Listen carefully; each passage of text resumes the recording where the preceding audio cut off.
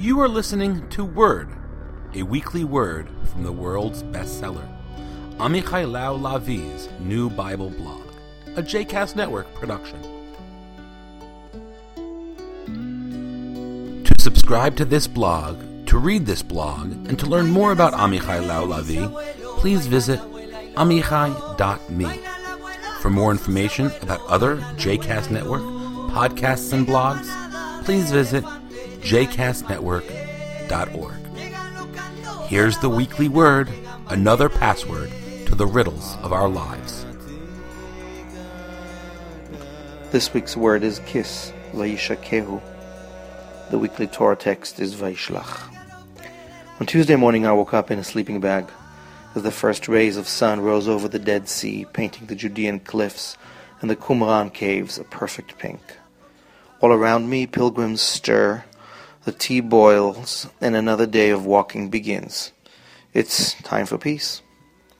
About 70 idealistic men and women, Palestinians, Israelis, Swiss, German, British, Mexican, have been walking for 2 weeks from the Sea of Galilee to the Dead Sea, through Palestinian and Israeli territories on a pilgrimage for peace in the Holy Land. Organized by the Peace Research Village Association, the vision for this extraordinary journey brings together activists who blend ecological concerns, personal growth, community building, and peace work. Some dear friends of mine are involved, and although I couldn't commit to the entire journey, I was honored and thrilled to join them on a couple of stops along the way. For everybody involved, especially the Israeli and Palestinian pilgrims, and those who the group has met along the way, this is an exercise in challenging preconceived notions of who the other side is, and what stands in the way of basic human coexistence, even, especially, across harsh lines of conflict. As I sit around the fire with them on Monday night, a delegation from a Palestinian village arrives to support and join. One woman rises to speak in Arabic, telling us that this is the first time in her life that she has entered Israeli territory, afraid, but so excited to be here as a mother and as a grandmother, praying with a group for all to wake up. 2 nights earlier, I'm told a group of Israeli soldiers, suspicious at first, then curious, put down their guns and sat in the circle, talking about their fears and hopes. My car got stuck in a ditch, and Mustafa, whom I don't know, one of the Palestinian pilgrims, comes to help. We sit on the hood of the car later, share a smoke, and hear each other's stories. By the time I head back to Jerusalem on Tuesday morning, the sun already high up in the sky, and the tea all gone. I've made new friends, real ones, exchanged phone numbers, hugs, a tear, and several tender kisses. Suspicions melt away like fading pillars of smoke. Mustafa warns me to drive more slowly, and we smile and shake hands at first, and then kiss each other on the cheek 3 times each. There's a famous kiss of peace in this week's Torah tale, saddled by a surge of deep suspicions that accompany this gesture between 2 brothers who reunite after 20 years of hostile absence.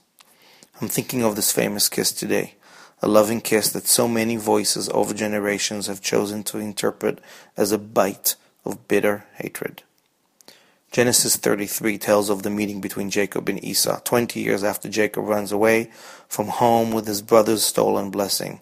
Jacob is terrified, prepared for the meeting with gifts and prayers and strategic tricks. But when they do finally come face to face, they are simply brothers. Genesis 33:4 says, "And Esau ran to meet him and embraced him and fell on his neck and kissed him, and they wept." The Hebrew word Vayishakehu, kissed him, with only one change of letters, can be read as Vayishachehu, bit him. And the oral tradition has rendered this moment as a failed attack. Esau meant to bite and hurt his brother, but the bite became a kiss. Esau, according to the generations of readers who fear the other, the enemy, the Gentile, often for terribly good reasons, view Esau as the eternal enemy, never to be trusted. We've been programmed to doubt, to be suspicious, to read this kiss as a bite. I don't buy it. This is not the simple meaning of the text. They kiss, hug, cry.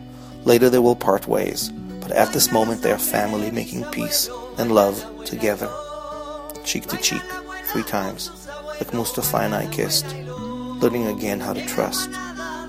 It's a big week in the UN for Next Steps for Peace. Another day of hopeful steps on the sacred paths of this holy land, well worn with war. It's definitely time for peace. Shabbat Shalom. Brilla el galope de la jirafa, brilla jirafa.